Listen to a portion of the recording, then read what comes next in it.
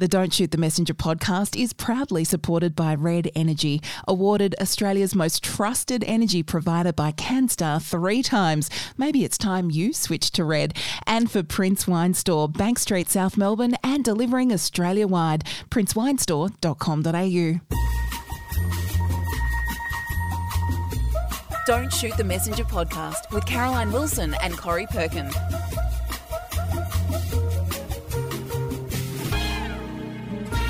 And welcome everybody to episode 261 of Don't Shoot the Messenger. I'm Caroline Wilson. I'm here in the studio with my friend Corey Perkin. Hello. Hello, Caro. How are we going? How was your Easter? Wonderful Easter. Ate far too much, as we say every year. Food at Easter is far more interesting and enjoyable than food at Christmas. I don't know why, particularly if you live in Melbourne or anywhere in Victoria. And we had let's face it, the weather was Scheissenhausen, wasn't it? But it was fun. It was fun. All the more reason to eat. We had a lovely little trip to Queenscliff, you and I. We caught up with our friend Annie and we went to lovely dinners and lunches and watched lots of footy. Both our teams lost. What can I say? It was a nice Easter. Yeah, well, I played golf on Sunday. So anybody else in Victoria who played golf or south of the Great Divide would know the weather, as you said, was pretty awful. I think we had 4 seasons in 3 holes, Caro. I can't believe on Good... There went the blow wave, I can tell you that. On Good Friday, there was a bit of a family swim down at the local beach, but by Friday night, it was sort of... I couldn't believe the house didn't flood. Anyway, we've got plenty to talk about today, Corrie. There's a referendum coming up. So we're going to talk briefly about referendums, and you've read a brilliant piece on Marcia Langton, who's going to be appearing at the Sorrento Riders Festival. And speaking of the Sorrento Riders Festival, which begins on April 27 and runs for 4 days, we are recording a special live podcast on the eve of the festival. Wednesday, 26th of April, we're going to be at the Sorrento RSL between 5 and 7. $45 buys you a ticket to join us for a drink, a complimentary drink and some light finger food. A lot of our friends will be there. Corrie might bring along one of her riders or two. Anna from the op shop's going to be there. The link for tickets is on the Don't Shoot the Messenger Facebook and Instagram pages. Or, of course, you can find them in our show notes, or you can head to ballparkentertainment.com.au/tickets. The word on the street, Caro, is that that Don't Shoot the Messenger event at the Sorrento RSL has gone off, quote unquote. Well, from my source in the ticketing office. That's great. We're really looking forward to seeing you all, and I know a few people who are coming down for the festival are going to come a day early. In fact, I've got a great screen for today, and there was an episode filmed, a lot of it filmed around the Continental Hotel in Sorrento, where a lot of your events are going to be. Fabulous. I wonder if it'll be like every time you go away with a group of friends, or certainly it used to be pre-children, you'd go away for a 3 or 4 day long weekend, Easter or Melbourne Cup, and you'd go out hard the first night and then you'd spend the next 3 days recovering. I hope that's not that. Make sure I don't have too much. Well, to you drink and I at the did that RSL at with Easter. you. Because I made sure I was working last week on a piece on Ross Lyon's return to St Kilda. Did a lot of work on it earlier in the week, and I managed to track down Nick Revolt, the former St Kilda captain, who I think was a big power broker behind Ross's return to St Kilda. Early Thursday morning, we got on the ferry, had a lovely lunch. Then we had a meeting about a forthcoming trip, and I noticed you didn't have a glass of wine, but I did. Then we went to dinner. That was going a big day. Too hard, too early. It was a big day, and the lift was supposed to collect us at 11:30 at night, and I think it came at about 1 o'clock. I was almost crying with exhaustion, especially as I had 14 or 15 of the family coming the next day for Good Friday lunch. I think it was more like about 12, 15, oh, my but you're goodness. right. No, Carol, it was 1 o'clock when we got home. It was really late, and I had to get up and cook because, of course, I'd been swanning around the Bellarine Peninsula with you and our friend Mike Sheehan, having a lovely time with Annie.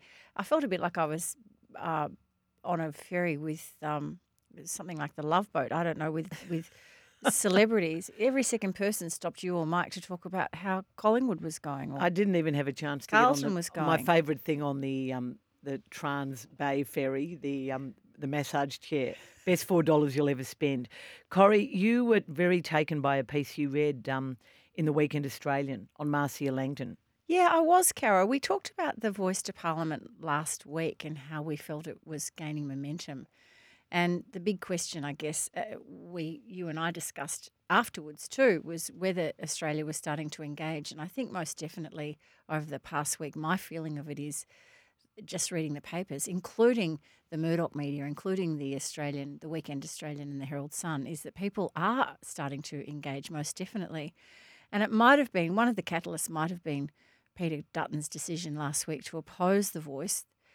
That will probably be seen as a key moment in this campaign. Whatever the result is, I think probably Peter Dutton saying having a Canberra Voice is not going to solve the issues on the ground. Yet most Indigenous elders and spokespeople would argue contrary to that point of view, but it probably will have something to do with that. But the other piece, as you said, or the other moment, I think, for me, was reading the Marcia Langton piece in the Weekend Australian by Helen Trinker, a most respected, award-winning senior journalist there. And I thought Helen did a terrific job. I know Marcia. I think she would, and we would call one another friends. We had quite a lot to do with each other when I was a journalist at The Australian, doing a number of stories on dodgy Indigenous art. And gosh, that's a story that continues to really decimate the industry and raise so many questions. But Marcia is a passionate, determined. Pretty much all her life she has been focused on having some sort of representation like this for her people. And this really is her big campaign, her big moment, as it is for Thomas Mayo and Noel Pearson and a whole lot of the others. But the piece on Marcia I thought was warm, was truthful, was addressed so many of the issues and the fights and the confrontations that Marcia has had in her life, not only professionally but personally. Even as a young girl growing up in Queensland, she would always just automatically in a shop stand aside so a white customer could take her place in the queue. I thought it was a really great piece, and there are a number of things that Marcia said in that article which were just particularly terrifying. But I can't imagine the disappointment that people such as her and Noel Pearson and the Dodson brothers and all of the other extraordinary Indigenous leaders are going to feel after so many years if this voice doesn't get through. I reckon it'll get through. And in fact, I think that the Peter Dutton decision to oppose it is going to force a lot of people who didn't really understand it. And I'll be honest, I didn't really understand it when I first heard. I mean, by the time it was proposed, I understood it. I think it's going to force people to have a look at what it actually means. And I think people, all the figures are saying that only Queensland is going to vote against it, that it's going to get up in every other state. And of course, it doesn't need to get every state, it just needs to get a certain majority. So there have been 44 referendums in Australia's history, only 8 have got up. The most successful was in 1967, which was a vote for Aboriginal rights. And early on, they failed because, first of all, women in most states didn't have a vote. The first referendum, I think, was in about 1910 or something, and I think only West Australian and South Australian women could vote. Maybe it was a bit later than that. And obviously no Indigenous people could vote back then. But more recently, it's funny, I was thinking back to the referendum on the Republic. And looking back... 1998 from memory? I cannot remember what I voted. How bad is that? Of course you would have voted for a republic. Well, I don't know if I would have at the time, because the alternative... You have to take yourself back there though, Cara. That's the problem with the hindsight of history, because then as soon as it was defeated, the Howard forces really, and we had Conservative government for quite a long period of time. Yeah, but they didn't have a good alternative. I mean, I don't see why we need any... They were fighting amongst themselves because, remember, they couldn't decide how a president should be elected. And why? But I say, why do we need a president? Why not just have a prime minister? Well, that you don't need a titular leader. It wasn't you don't articulated as it should. And I don't know what they do with Yarralumla and Government House in Victoria, but I'm sure they'd be put to good use somewhere. I mean, and also I think the Republic was always going to struggle until the Queen died. That was another reason. but I honestly believe that I honestly can't remember what I voted, but we know it was defeated. We know everyone agrees it was a very trendy campaign with some of the best minds in Australia working on it, and yet it failed dismally. Yeah, look, I think this one is a little different. It's It's completely yeah, different. it's It's a no-brainer to me. I don't well, I understand think so. why. I think it's a human rights issue, to be honest. It's all about equality. So if Australia is to stand by the virtues that we espouse, then surely this is it. There's a real for people who are interested. There are a couple of things I would recommend if you want to get an easy, digestible overview of this. And I have to say that it is Thomas Mayo, who is one of the great advocates of this voice to Parliament. But he was interviewed on the Guardian podcast Full Story, the edition of April 11. And Thomas, who was incidentally Caro Thomas Mayer until a few weeks ago, and he's decided to change his name back to the original name of his grandmother and elders. It was his father, I gather, who was in a top-end missionary as a child, and one of those missionaries, and the priest or the reverend or whoever it was said, "Oh, Mayo, that's a silly name," and added an R and called him Mayer. So that in itself kind of like, what else do you need, everybody, to get you over the line with this one? But anyway, Thomas outlines a whole lot of these points that the opposition forces, I don't just mean the Libs and Peter Dutton, but people who are opposed to the voice, arguments that they have been mounting, and one by one he tackles each one. I think quite calmly and quite sensibly. It's a really interesting podcast. Have a listen. And the other thing, of course, is that Thomas Mayo is coming to the Sorrento Writers Festival. We have an event on the Sunday called A Voice to Parliament, a discussion with Marcia Langton, Kerry O'Brien, Patricia Carvelis, Thomas, and Professor Julianne Schultz.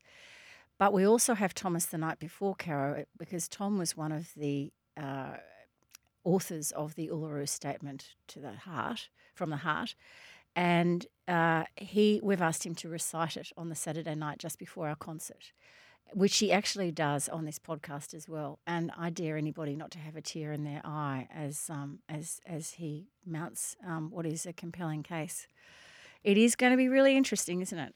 Well, it's not going to solve a lot. It's not going to, but I think historically it will be a moment. When I say it's not going to, it's not going to end the hugely complex issues we have in this country with our First Nation people. But I do think that declaring that they have a pathway, I mean, this sort of suggestion I think the opposition leader at the moment that it's a really bad proposal and it's the wrong proposal. It doesn't make sense to me. And you can see that even a lot of his own party are now really struggling with it. So I think it was a bad decision. And I think had this been a unilateral push for a referendum, I think honestly it might have had more trouble. But the fact that the explanation by Peter Dutton as to why he's opposed it just doesn't make sense to me. He says he's spoken to elders who are concerned, and well, I think of course there are concerns, and of course there are concerns all over. treaty people, and there's so the Indigenous Australians aren't united, just as white Australians aren't united. Well, Thomas in the podcast, Thomas Mayo says that one of the stumbling blocks for a lot of people is that they assume that the Indigenous people want to have a veto. They don't want a veto. They just want to come together as a coherent group and be able to put forward, after much consultation within their own communities, this advisory group want to put forward, look, we think that the money on Indigenous health would be better spent here, or we think a solution to locking up our young fellas and having such a huge incarceration rate, we think the solution is this. The fact that they haven't been included in the conversation, because for so many years we haven't had any First Nations people as members of Parliament, it's time to redress the balance, I reckon. It's not like it makes anything law. No, it's an advisory group. The marriage equality wasn't a referendum, was it? That was a vote. No, that was just a vote. And gee, that took because its time to get through. A referendum is all about changing something that's in the Constitution. But the interesting thing about the advisory group, and Marcia Langton said this in the Weekend Australian piece, Caro, she said there is no evidence that she has ever seen that any previous bodies that are set up like this do anything other than improve Indigenous outcomes, outcomes for Indigenous people. There is no evidence to show that anything shocking or untoward or misguided or mismanaged happens. Only good outcomes generally come from something like this. So I reckon it's going to be a really interesting few months, but if you want to hear more, come down to the Sorrento Writers Festival and join in the discussions. We're going to be having plenty of them. Caro, we probably need to have a drink, do you think? I'm looking forward to talking to Miles today, and I'm looking forward to talking about autumn picnics, and hopefully there'll be picnic weather coming up.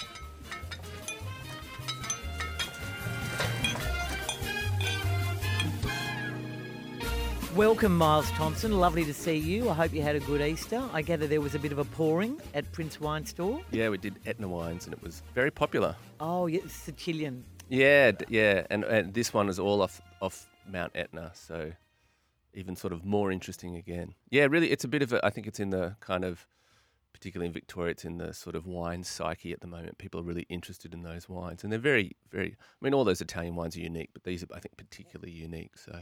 And everyone wants to go and to obviously, Sicily. Well, we had I a few am people going to asking about the Sicily. Lucifer. Oh, are they? We That's talked good. about it every week now.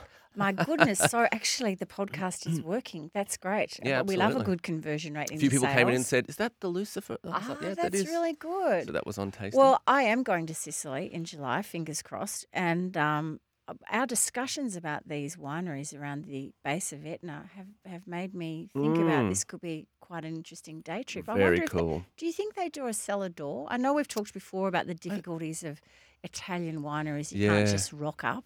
It's not like here in Some Victoria. do, some don't. We could probably organise something for you. Oh, could you? Miles, At least I organise become a hookup. a staff member. closer to home, we're thinking, beautiful autumn weather that seems to be coming back. Maybe a trip to the Dandenongs, even more local, the Botanic Gardens, maybe to the Sure. Yuyangs, maybe to somewhere on the Mornington Peninsula, maybe to Sure. Mornington. Maybe in our backyard even. We want to go on a picnic and we want to know what wine to take. Yeah, so I picked two. They're kind of fun because picnics are fun, They are. generally speaking. Unless you are. had one on the weekend. Well, yeah, that's right. I know a few people went camping. Poor things. Yeah, so I picked two. So the first one is a winery from a wine from Germany. It's a Riesling blended with other bits and pieces. Beautiful. It's Mullercatois, and it's their Gutswein, which is just it's usually unlabelled with a vintage. Labelled with no vintage on it. Usually, Guts, G-U. Guts, like I think it's like GUTTSWEIN. Gutswein. Caro, it's like that Oh. spice shop that we can never pronounce. Oh, yeah, Gewürz. Gewürzerhaus. The Gewürzer house, yeah. And so Guts wine. Lovely. yeah, this is I understand that it is actually 2022, but they're not allowed to put it on the label what the vintage is. That's the rules around Gutswein. Oh, You find that in that's France and interesting. Italy too, the really basic sort of level And wines. what is Mullercatois? So Mo- Mullercatois, they're a Mullercatois. producer, very old producer. They're out of the Pfalz, which is a bit south and a bit warmer. So lovely kind of plushness to their wines and richness. And this is just like just a great straight up like just nice dry crunchy textural Riesling from Germany. So not really. I mean, these all have a little bit of sweetness, but you don't see it in these wines because they have such high acidity. So heaps of freshness and that lovely, like tropical and tree fruit and that lovely, white pepper spice thing that you sort of get in nice Rieslings, that really kind of minerality. Super fresh, super bright, but lovely plushness as well. Oh, Caro, Lovely that sounds fruit. like it could go well with the grilled chicken breast on the picnic barbecue. Oh, perfect. Sounds yeah. beautiful. And it's a Or- litre. Oh, really? That's the best part. Okay, so you have to have a truck to go on your picnic. Oh, just Yeah, perfect well, I with mean- terrine and cheese and a beautiful And if salad. you've got a few people, you get a litre of wine. And I always think those large formats are good for that sort of stuff. And how much does it cost? So that is $37. For a litre? Well, that's For a pretty good litre. value. Yeah, exactly. Can I just go off piste for a minute, Caro? You said the Botanic Gardens. Are you allowed to have? Are you allowed to drink alcohol in the Botanic Gardens? I've never been kicked out. No, of course you are. Are you?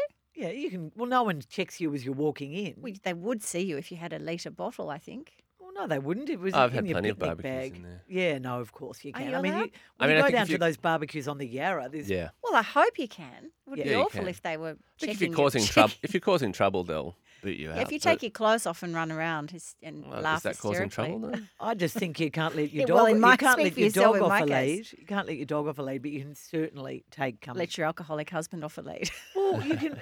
You can. Of course, you can. Yeah, you Yeah, go on okay. picnics anywhere. All right, good. No, just checking. No signs that say no alcohol. And Not that what's I the, know of. what's the other one? And so the other one is from the Kerner boys in Clare Valley, and it's the Kerner Brothers in a Box.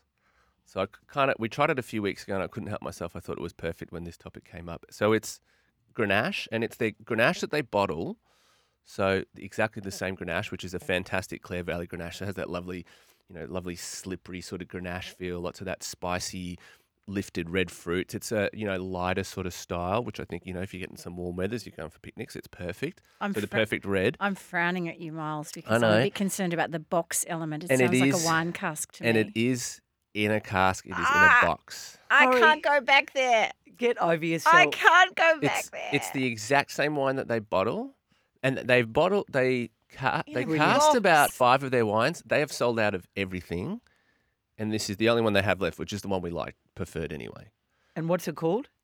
So it's It's a Kerner Brothers Kerner in a Brothers box. in a Box. It's really cool. They're two brothers. Wine They've cask, taken Harry. over sort of their parents' vineyards in the Clare Valley winery in the Clare which Valley. is just They're the very- best wine region yeah. in Australia. I And they're reckon. very well informed with Beautiful. European styles, and they kind of try to emulate that, but with a modern Australian sort of twist. They're very clever winemakers. They're doing really cool stuff. I highly encourage you to look at any of Really? their wines. Kerner with a K. But it's I just feel Koerner. I just feel that you yes, can. we love them. Yeah, We've Kerner had them Brothers. before and different things, but you Yeah, they're can very good. take the wine out of the cask, but you can't take the cask taste out of the wine sometimes. Well, Miles is telling us Yeah, you we- can, Corey. I think we're going to defer to him. And Okay, you know, well- it's lightweight.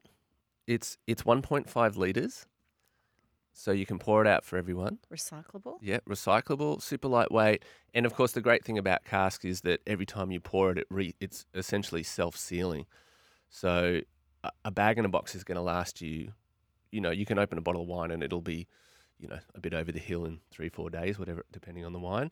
But this you could keep for like a couple of weeks, no problem, because it We've essentially done that reseals be- itself every we've done time. that That's what's great before in about the- bag in a box. In the 70s, we did that. Mm. I remember you coming round to But my this house isn't- one day and I served cask wine because I was going through a particularly, and you said I can't drink that. And I was so embarrassed in front I of all don't these other remember that. girls. Oh, It was did I? terrible. God, how rude. That's Yeah. not like me. I know, it was awful. And I felt like, but I just thought, that was what I could afford and I didn't mind cask wine. Oh no, I just always had a thing against it. Well, It clearly. it reminded me of teenagehood, of growing up, and But what's, the what's not the to person like who looked about the that? oldest, who was only 17, would go into the bottle shop and come out with Sure. a cask of Wins or something, and Our you'd all get parents all drank it. smashed.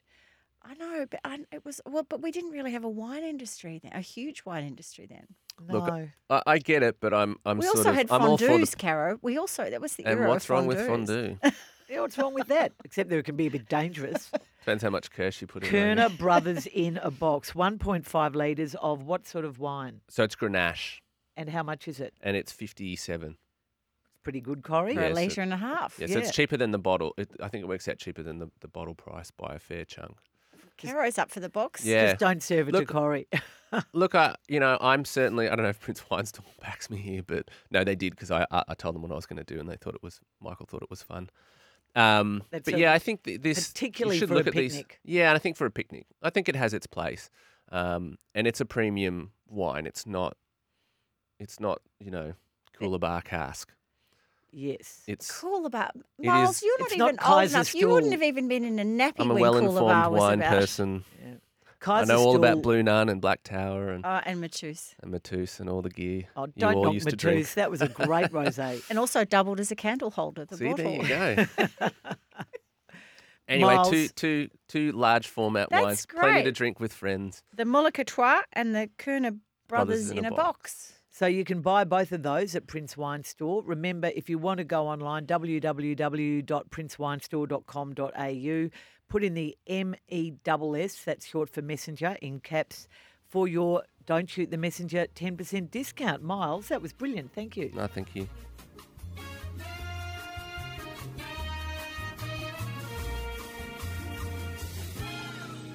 Corey, we're on a roll. Thanks to Red Energy, powered by Snowy Hydro. You can call Red Energy on 131806. It is time for BSF, and you have a fabulous book. I do. It's a gardening book, Caro. I love it when we have a coffee table book.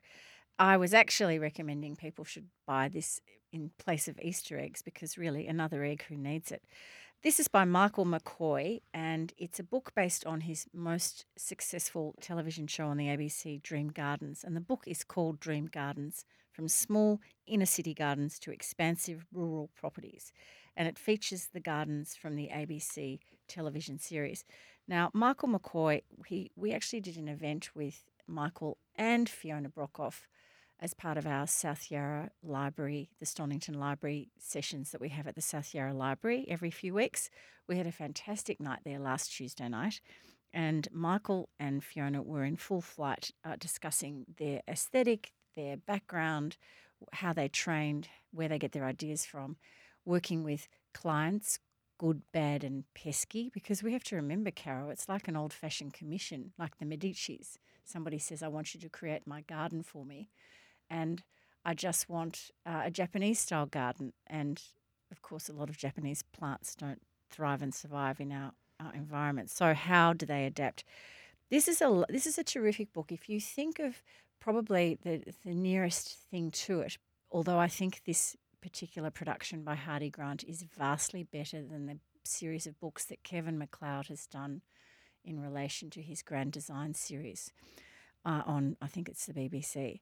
But it's the same kind of idea, beautifully produced, this book by Hardy Grant, as I said.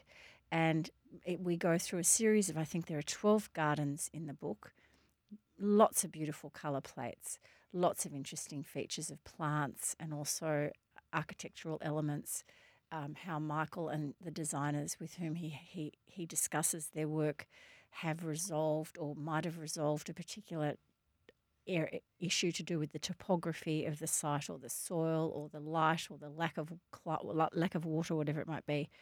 But the pictures, Caro, and the interviews with the different garden designers is really what makes this thing zing for me. I kind of wanted to go to every garden. A lot of them are just what I would say old-fashioned suburban plots, but some of the techniques, like the espaliering of pear trees, the use of water and pools that aren't huge to swim in but just create such an amazing effect. The use of stone paths and pebble paths where somebody might have put down some grass that perhaps the weather would not have been kind to. Pebbles always work well. I just love this book. I think it's great. One of my favourite designs, one of my favourite gardens in this was actually a property that was ravaged by the Black Saturday bushfires, and it's at Strath Creek in Victoria. And in fact, Paul Bangay has done this garden, and he's quite expansive with in his chat with Michael. But it's just such a beautiful environment. I love seeing garden books, Australian garden books that feature Victorian gardens because, of course, our gardens and our climate and our plants are so different to Queensland and New South Wales ones. So it's a great book. So with someone like me with a small garden but who loves gardening, does it inspire me and give me ideas? Totally. For example, I'm just trying to show you, find this. So this is the Strath Creek property, right? So it is on farming land. I love that stone path leading to the house. Isn't it gorgeous? But they have little nooks and crannies. So I think what you do is you just adapt that to your courtyard or whatever it might be. But Michael is such an intuitive designer. He understands spaces and he understands the look and feel. And so, of course, the gardens he's chosen and the designers whose work he's chosen to feature is very strong. He reminded me during our interview that, in fact, many years ago when I was at the age, I used to edit his copy, which, of course, when somebody says that, you immediately feel sick, like, oh, my God, I hope I was nice to them or never. Sam Pang always says to me, remember when you used to ask me to pick up your dry cleaning? I'm like, I never asked you to pick up my... It turns out he was joking, but he was a panel operator at 3AW. I said, Sam, I'm sorry, I have no memory of you. He said, once you thought I was delivering Chinese takeaway. I said, no, I didn't. It could... How bad? It's But absolutely not for true. a minute you think, don't you? Oh, Like, oh gosh. know and when I never would have thought he Michael was said that in delivering. front of 95 people the other night at the library, my heart did stop for a second and I thought, did I ever send back because of course then it was all written. Did I ever send back something with a big red slash through it going, not good enough, try again? But in fact, he said that it had been quite a successful union, which was great. But I did remember, I said, of course, that makes sense because as I was reading Michael's copy, this is not just an up and down straight garden book, Caro, and certainly compared with Kevin McLeod, who I love Kevin. You know, I've got the biggest crush and I think his show and his whole concept of like his branding is brilliant. But Kevin is not by nature a terrific writer. It's pretty straightforward. Michael writes beautifully. He just reminds me of some of the really great, my mind goes to sort of Vita Sackville-West, but some of the really great garden writers who are just so eloquent and don't use the same old adjectives to describe a space. So highly recommend this beautiful book. It is $70, so not inexpensive, but if somebody you know who's a gardener is having a birthday soon or some special celebration, it's called Dream Gardens, and it's a November release, so it should still be on the new releases section of your bookshop, that table there. Love this book. So that's that, and well done to Michael McCoy. Now, Caro, you've not been to the pictures, you've been home binging. I binged the second series of Love Me over Have Easter. you finished Maestro in Blue? No, I haven't. We have had a bit of correspondence. We've had a bit of correspondence on Maestro in Blue. In fact, we've had positive and negative, so I should actually share. Well, probably I'll share both with you. Maestro in Blue is something that most people who've watched it have binged the entire thing. Susan Bennett, however, said that she eagerly watched it on Netflix after our glowing reviews, but she found the romanticising of a relationship with a teenager and a man in his 40s difficult to watch. She wasn't able to get beyond the 3 episodes so far. The thought of any teenager she knows being in a relationship with a man in his 40s makes her sick. I feel it's interesting. the main she's sort of 19 or something, isn't she, or 20? She's 18 when she first meets him in Yes. Corfu, and then 19 when he comes to the island. I must say, Susan, I think a young woman at 19 can probably make up her own mind. But I thought there he was in a his scene- 30s too. No, he's 40 something because he says he's 30 years older than nearly 30 years older than her. Okay. When they first meet at Corfu. But there is a scene which is actually a dreamlike sequence where they start kissing at the piano, and I have to say that when that scene came on, because it's quite alluring, it's quite sexy, really. It's beautiful. It's beautifully photographed, and the light is soft light coming through the window, and it's a lot of action happens on the piano, which is kind of probably somebody's fantasy. Yep. But No, I know. I know the scene you're talking about. but I did feel just a tad uncomfortable because he had been her teacher.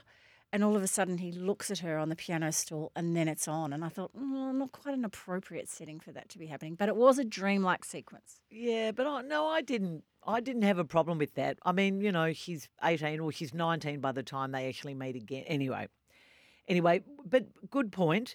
Wade Kingsley, on the other hand, thanks for the recommendation of Maestro in Blue. It's fantastic, brilliant acting, great suspense. See you at the Sorrento Writers Festival, Wade and Susie that's Kingsley. nice. So thank you, Wade. So we take all feedback, and I totally understand your misgivings, but I loved it. When you were 19, did you ever go out with somebody who was much older? No. Mm. No, certainly not in their 40s. Corrie, I have watched the second series of Love Me, which has got, this is just a brilliantly acted series with a new director. Her name is Bonnie Moyer. It's various people write the various episodes in series 2. One of them is Celia Paccola, who actually stars in the show as well, who's clearly pregnant at the time of filming, and they sort of cover it up a bit. But she is the doctor best friend of one of the main characters in the show. So this is a story of the Matheson family. You would have watched the first series.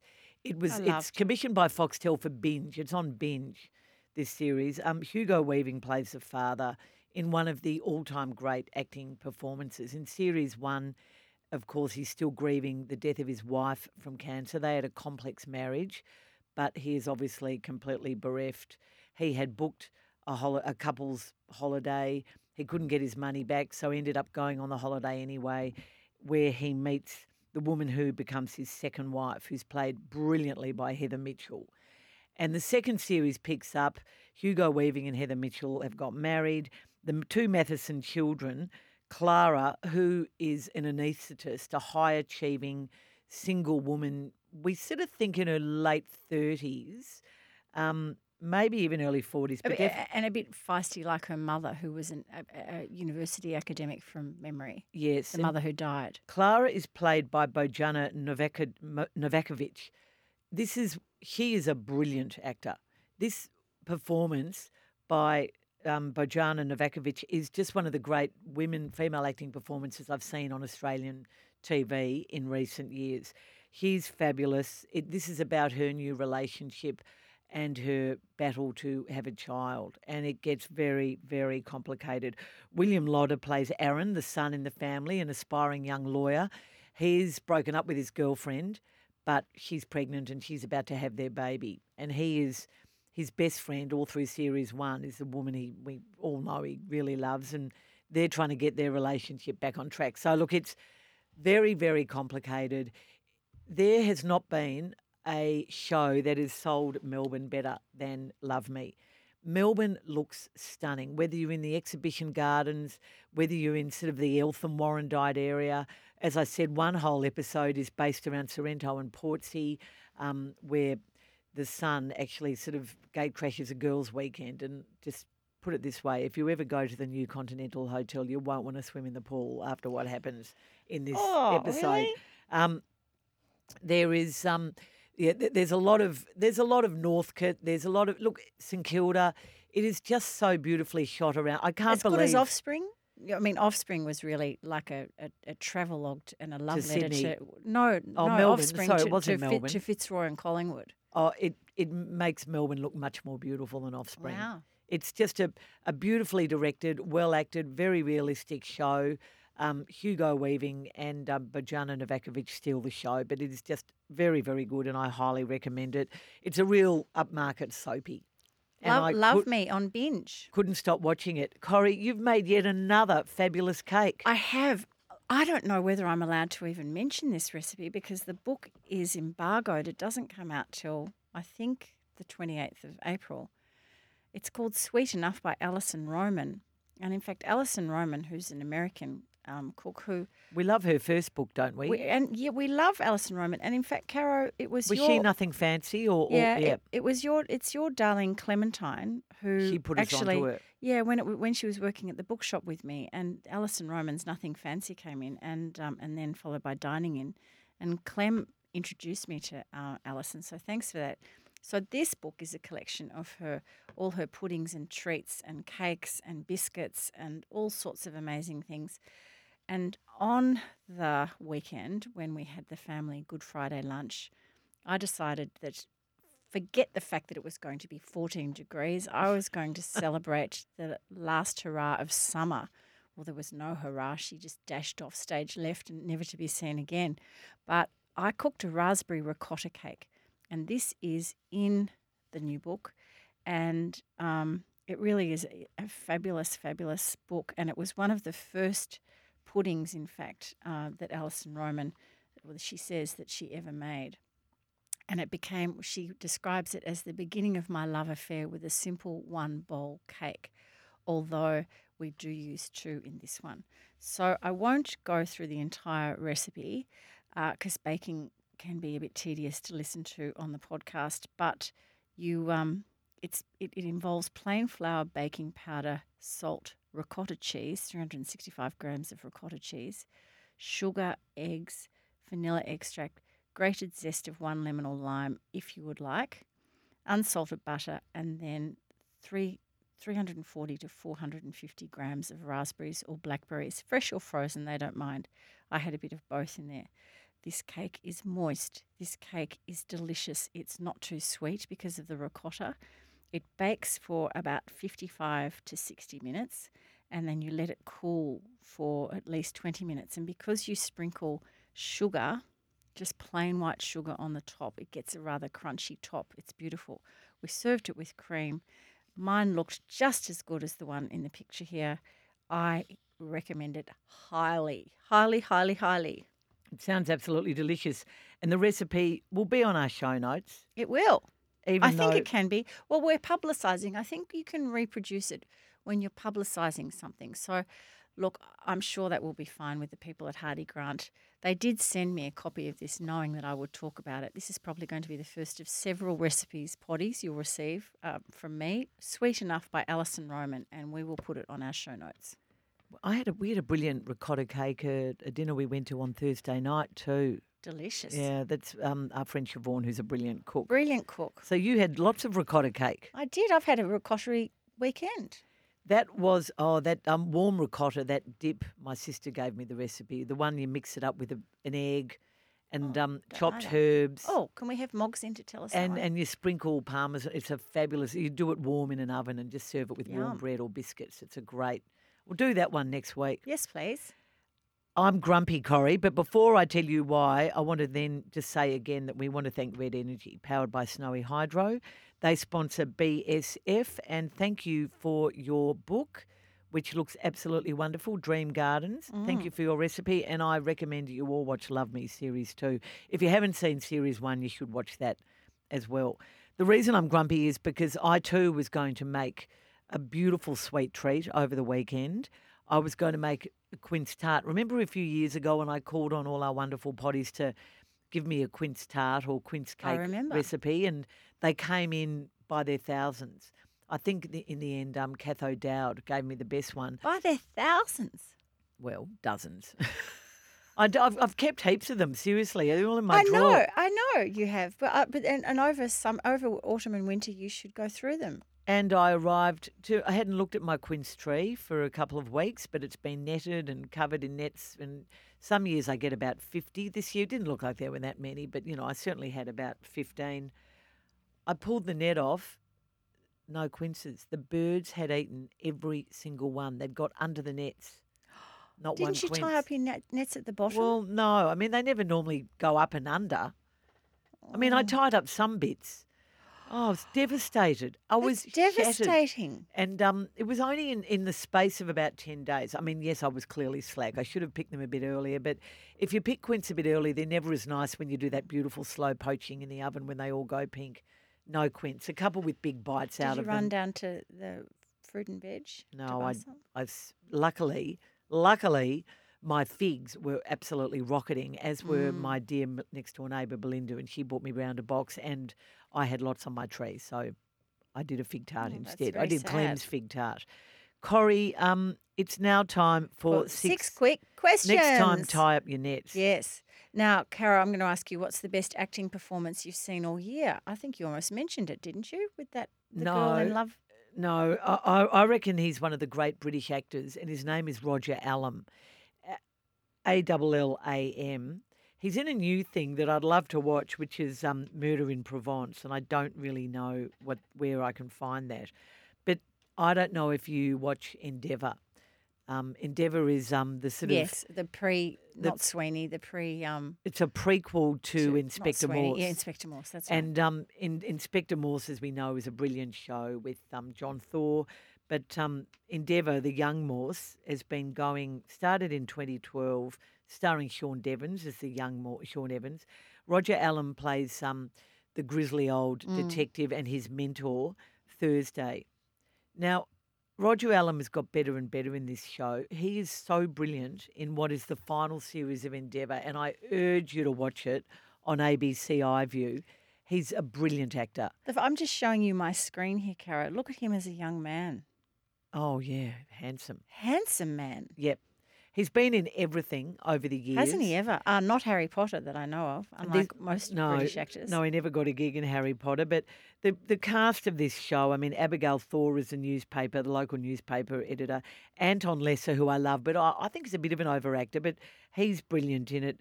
James Bradshaw as the coroner guy, what are they called? The ones who dig up the coroner. Yeah. No, not coroner. the coroner, the one who actually comes and looks at the bodies. And The coroner does. yes, okay, sorry, him. He's brilliant. But the performance of Thursday, a highly complex character with a very troubled son, a very nervous wife, a daughter with some issues. This is one of the most brilliantly written series. It's ended now, it's over. And the final scene is just a sight to behold. Anyway, I think he's the best actor going around Well, at the moment. I'm looking at his repertoire of work, and there's a lot of important stage work here. Not so many movies, but like everyone else in England, he's been on Midsummer Murders and Foyle's War. Remember that night in Cornwall? I couldn't get to bed because you wanted to watch an episode of Foyle's War. I love Foyle's You had War. the television on too loud. Corrie, But he has been around in a few things, yeah. we digress. Which previously little-known word in just 1 week has become one of the world media's most used words? Arraignment. Arraignment. Yeah. I've heard of it. I've heard of it, but Yes, you're right. It's not used very often. with Donald Trump's arraignment and his flight, honestly, that was like the O.J. Simpson chase. Oh. They had cameras following him from Mar-a-Lago to the private plane. Mum was up at 4 watching the whole thing. I She can't said it was be- the oh, best she's TV. mad. Really? She said it was riveting. Even me, who would quite like to see Donald Trump behind bars for various misdemeanors, even I did not watch the actual gallivanting up and down the West Coast. But anyway, there he was. He arrived at the Manhattan District Court and for his arraignment. And I thought that's so interesting, isn't it? Because here in Australia, we It's a don't very really say very that. American It's word. very American because we say somebody, if what it is, it's the first step in a criminal proceeding where the defendant is brought in front of the court to hear the charges against them. Usually their solicitors then enter a plea and everybody either goes off, well, they go to prison where they're in remand or they go home if they're on bail or whatever. But we usually say here in Australia, we bring a defendant before a judge or a magistrate to hear the charges. So whether it's a plea of guilty or not guilty, we don't. Anyway, I just thought that was very interesting because arraignment, suddenly everybody was talking about it. So I found that quite interesting, Caro. Which actor casting rumours have stuff up written all over it? Well, remember when they changed the characters in Dallas? Or they did a lot of weird things in Dallas. One of the things they did was that they killed Bobby and it didn't Bobby came work. back from the dead. And then the whole two series were a dream in the mind of his wife. Anyway, this is Kevin Costner, who has apparently had a bit of a hissy fit with Yellowstone and the filming times. And the rumour is he could even leave the show and he's going to be replaced by Matthew McConaughey. Now, this just can't happen.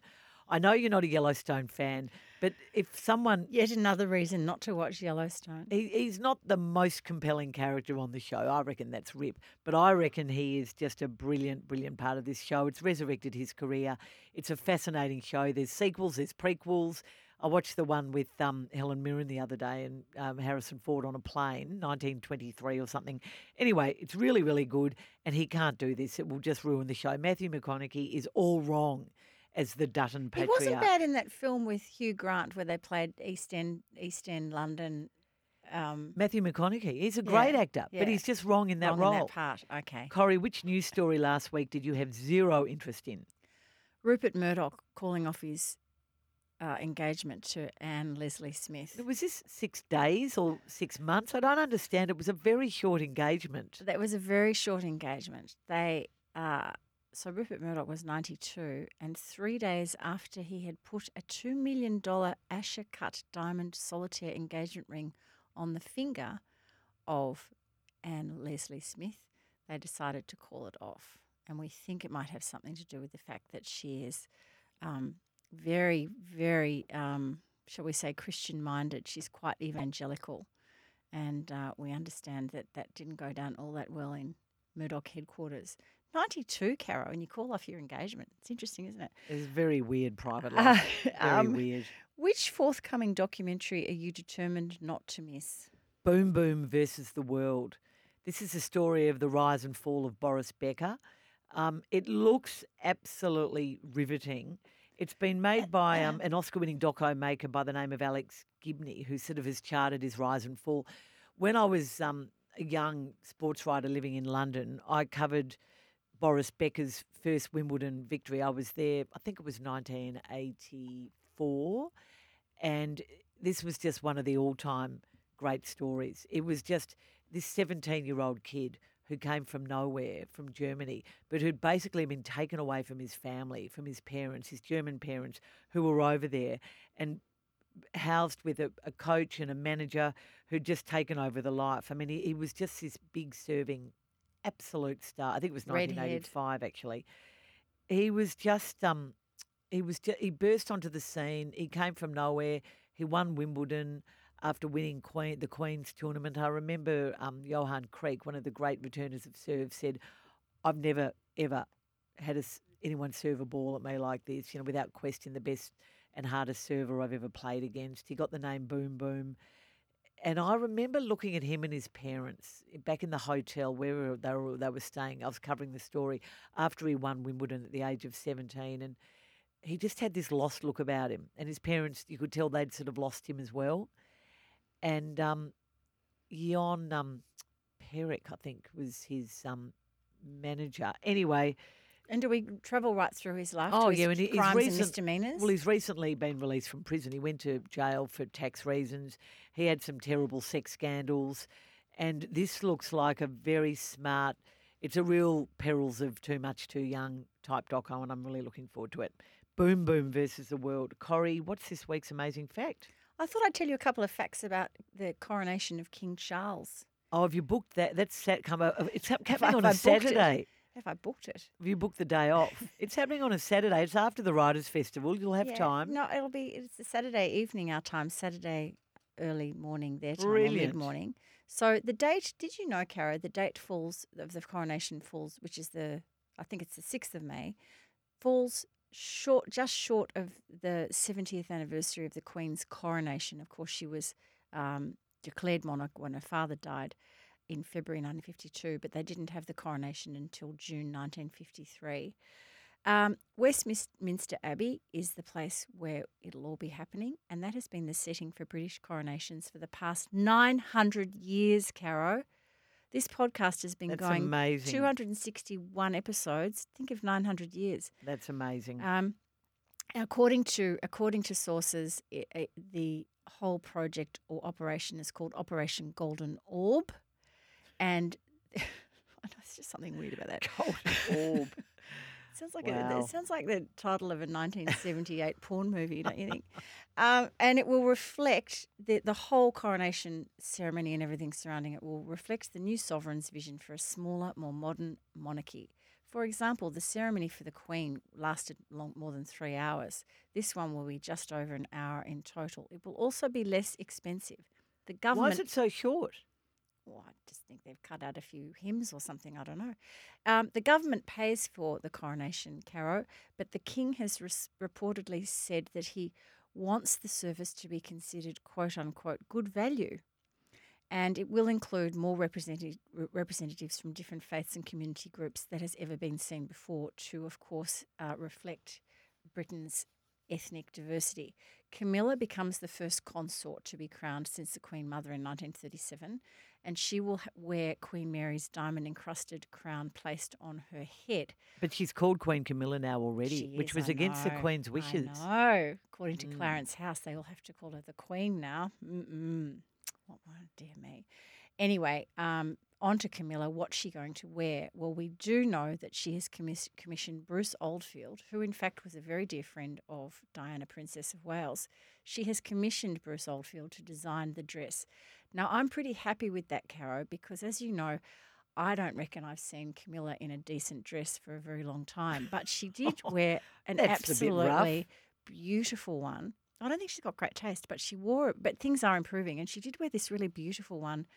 You probably don't remember, but for the premiere of one of the James Bond movies last year or the year before, and it was sky blue, and it was not figure hugging, but very elegant, and it was beaded. So it was this blue but beaded, so it shimmered. Long sleeves, which I think is absolutely essential for well, certainly for these sorts of occasions, and particularly a coronation. So I suspect that Bruce Oldfield will be doing something pretty good too. Of course, they have to take into account the very dramatic coronation robes, which are usually made of silk and velvet and trimmed with ermine and all that kind of thing. What else can I tell you about this thing? Oh, I wanted to tell you about the Queen Consort's ring. This is the best part of the whole thing. The Queen Consort receives her own ring, and it actually dates back to 1831. It was made for Queen Adelaide, wife of William IV. And I'm going to just show you this. This is it here with the diamonds and rubies. Isn't that beautiful? Oh, it's amazing. With a Union Jack on it, or Union Jack sort of shape. Anyway, I thought that was pretty fabulous, so everybody can look on their own computers to see that. Invitations have been dispatched to 2,000 guests, which is a smaller group than the Queen's. The Queen had 8,000 back in her day. And the other thing I wanted to show you... Is Australia sending a representative? Yes, Anthony Albanese is going. Joe Biden has said, sorry, can't go, but Jill is going in his place. I think the King and Queen of Japan and probably Elton John. I don't know. The other thing I wanted to tell you about Caro is that if you can, look up on Royal Family on your Instagram or one of those. I think it's called @RoyalFamily. Have a look at the coronation invitation. It's absolutely gorgeous. Have you seen it? No, I haven't. Oh, you must. I wonder if I've got it here. Let me see if I can show you. It's really, really beautiful, and it reflects, obviously, King Charles' love of the garden. Look at that. Oh, that's very pretty. Isn't that elegant? The coronation of their Majesties King Charles III and Queen Camilla. It sounds like something out of Sleeping Beauty and the Grimm's brothers. Anyway, it's a beauty. It was designed by Andrew Jamieson, who's a heraldic artist and manuscript illuminator, and it covers the monarch's love of horticulture and flowers and animals and also wrens and birds and things. It's very beautiful. And then finally, I don't know whether you realise this, but the King and the Queen have their own page boys and little associates. I think Queen Camilla has chosen her Parker Bowles grandchildren. But among the King's pages will be Prince George. So, and then there's some other young folk as well, and the Queen's consorts will be her grandsons, as I said. So that's all pretty jolly. Don't think I have much else to report. Updates will come as I hear, and we'll be watching it on the telly. And we don't know whether Harry and Meghan are going yet. The latest, I did think that you would ask me that, so I jumped onto the wires last night and discovered that although the date of confirmation RSVP was the 3rd of April, apparently Prince Harry and the Duchess of Sussex have not yet said whether they will be attending.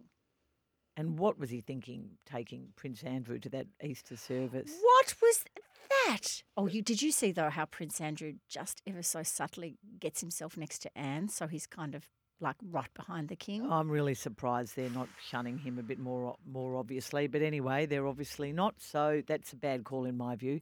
Corrie, that's a great fact, and I will be, look, I've got to admit it, I'll be watching the coronation. Oh, we're going to be watching it together with your mum, as usual? Well, I haven't as actually... usual. We've never done a coronation before. No, we weren't alive for the last one. We've done a couple of funerals together and a couple of weddings. We've done weddings, we've done funerals. Will you be in Australia? Yes, I will. I certainly will. Not on a jaunt somewhere? No, I won't be jaunting anywhere that weekend. Oh, I think we should think about a little coronation chicken night. That was a fabulous, amazing fact. Thank you, everybody. Thank you to Lawrence, who was filled in for the wonderful Miss Jane. Don't forget, we're shooting and recording our live podcast at the Sorrento. We're not shooting it, we're just recording it at the Sorrento RSL. And that's happening on Wednesday, the 26th of April, between 5 and 7 p.m. $45. We'd love you to come along. The link for the tickets is on the Don't Shoot the Messenger Facebook and Instagram pages, or on our show notes, or you can go to Ballpark, that's one word, ballparkentertainment.com.au/tickets. And Corrie, what do we say? Don't shoot the messenger.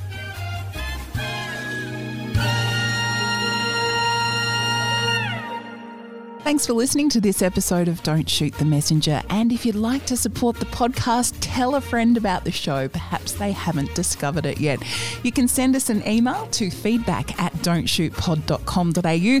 Follow us on Instagram and Facebook using the handle @don'tshootpod, and sign up for our weekly email. We'll send you the show notes straight to your inbox. And of course, thanks to our show sponsors, Red Energy and Prince Wine Store.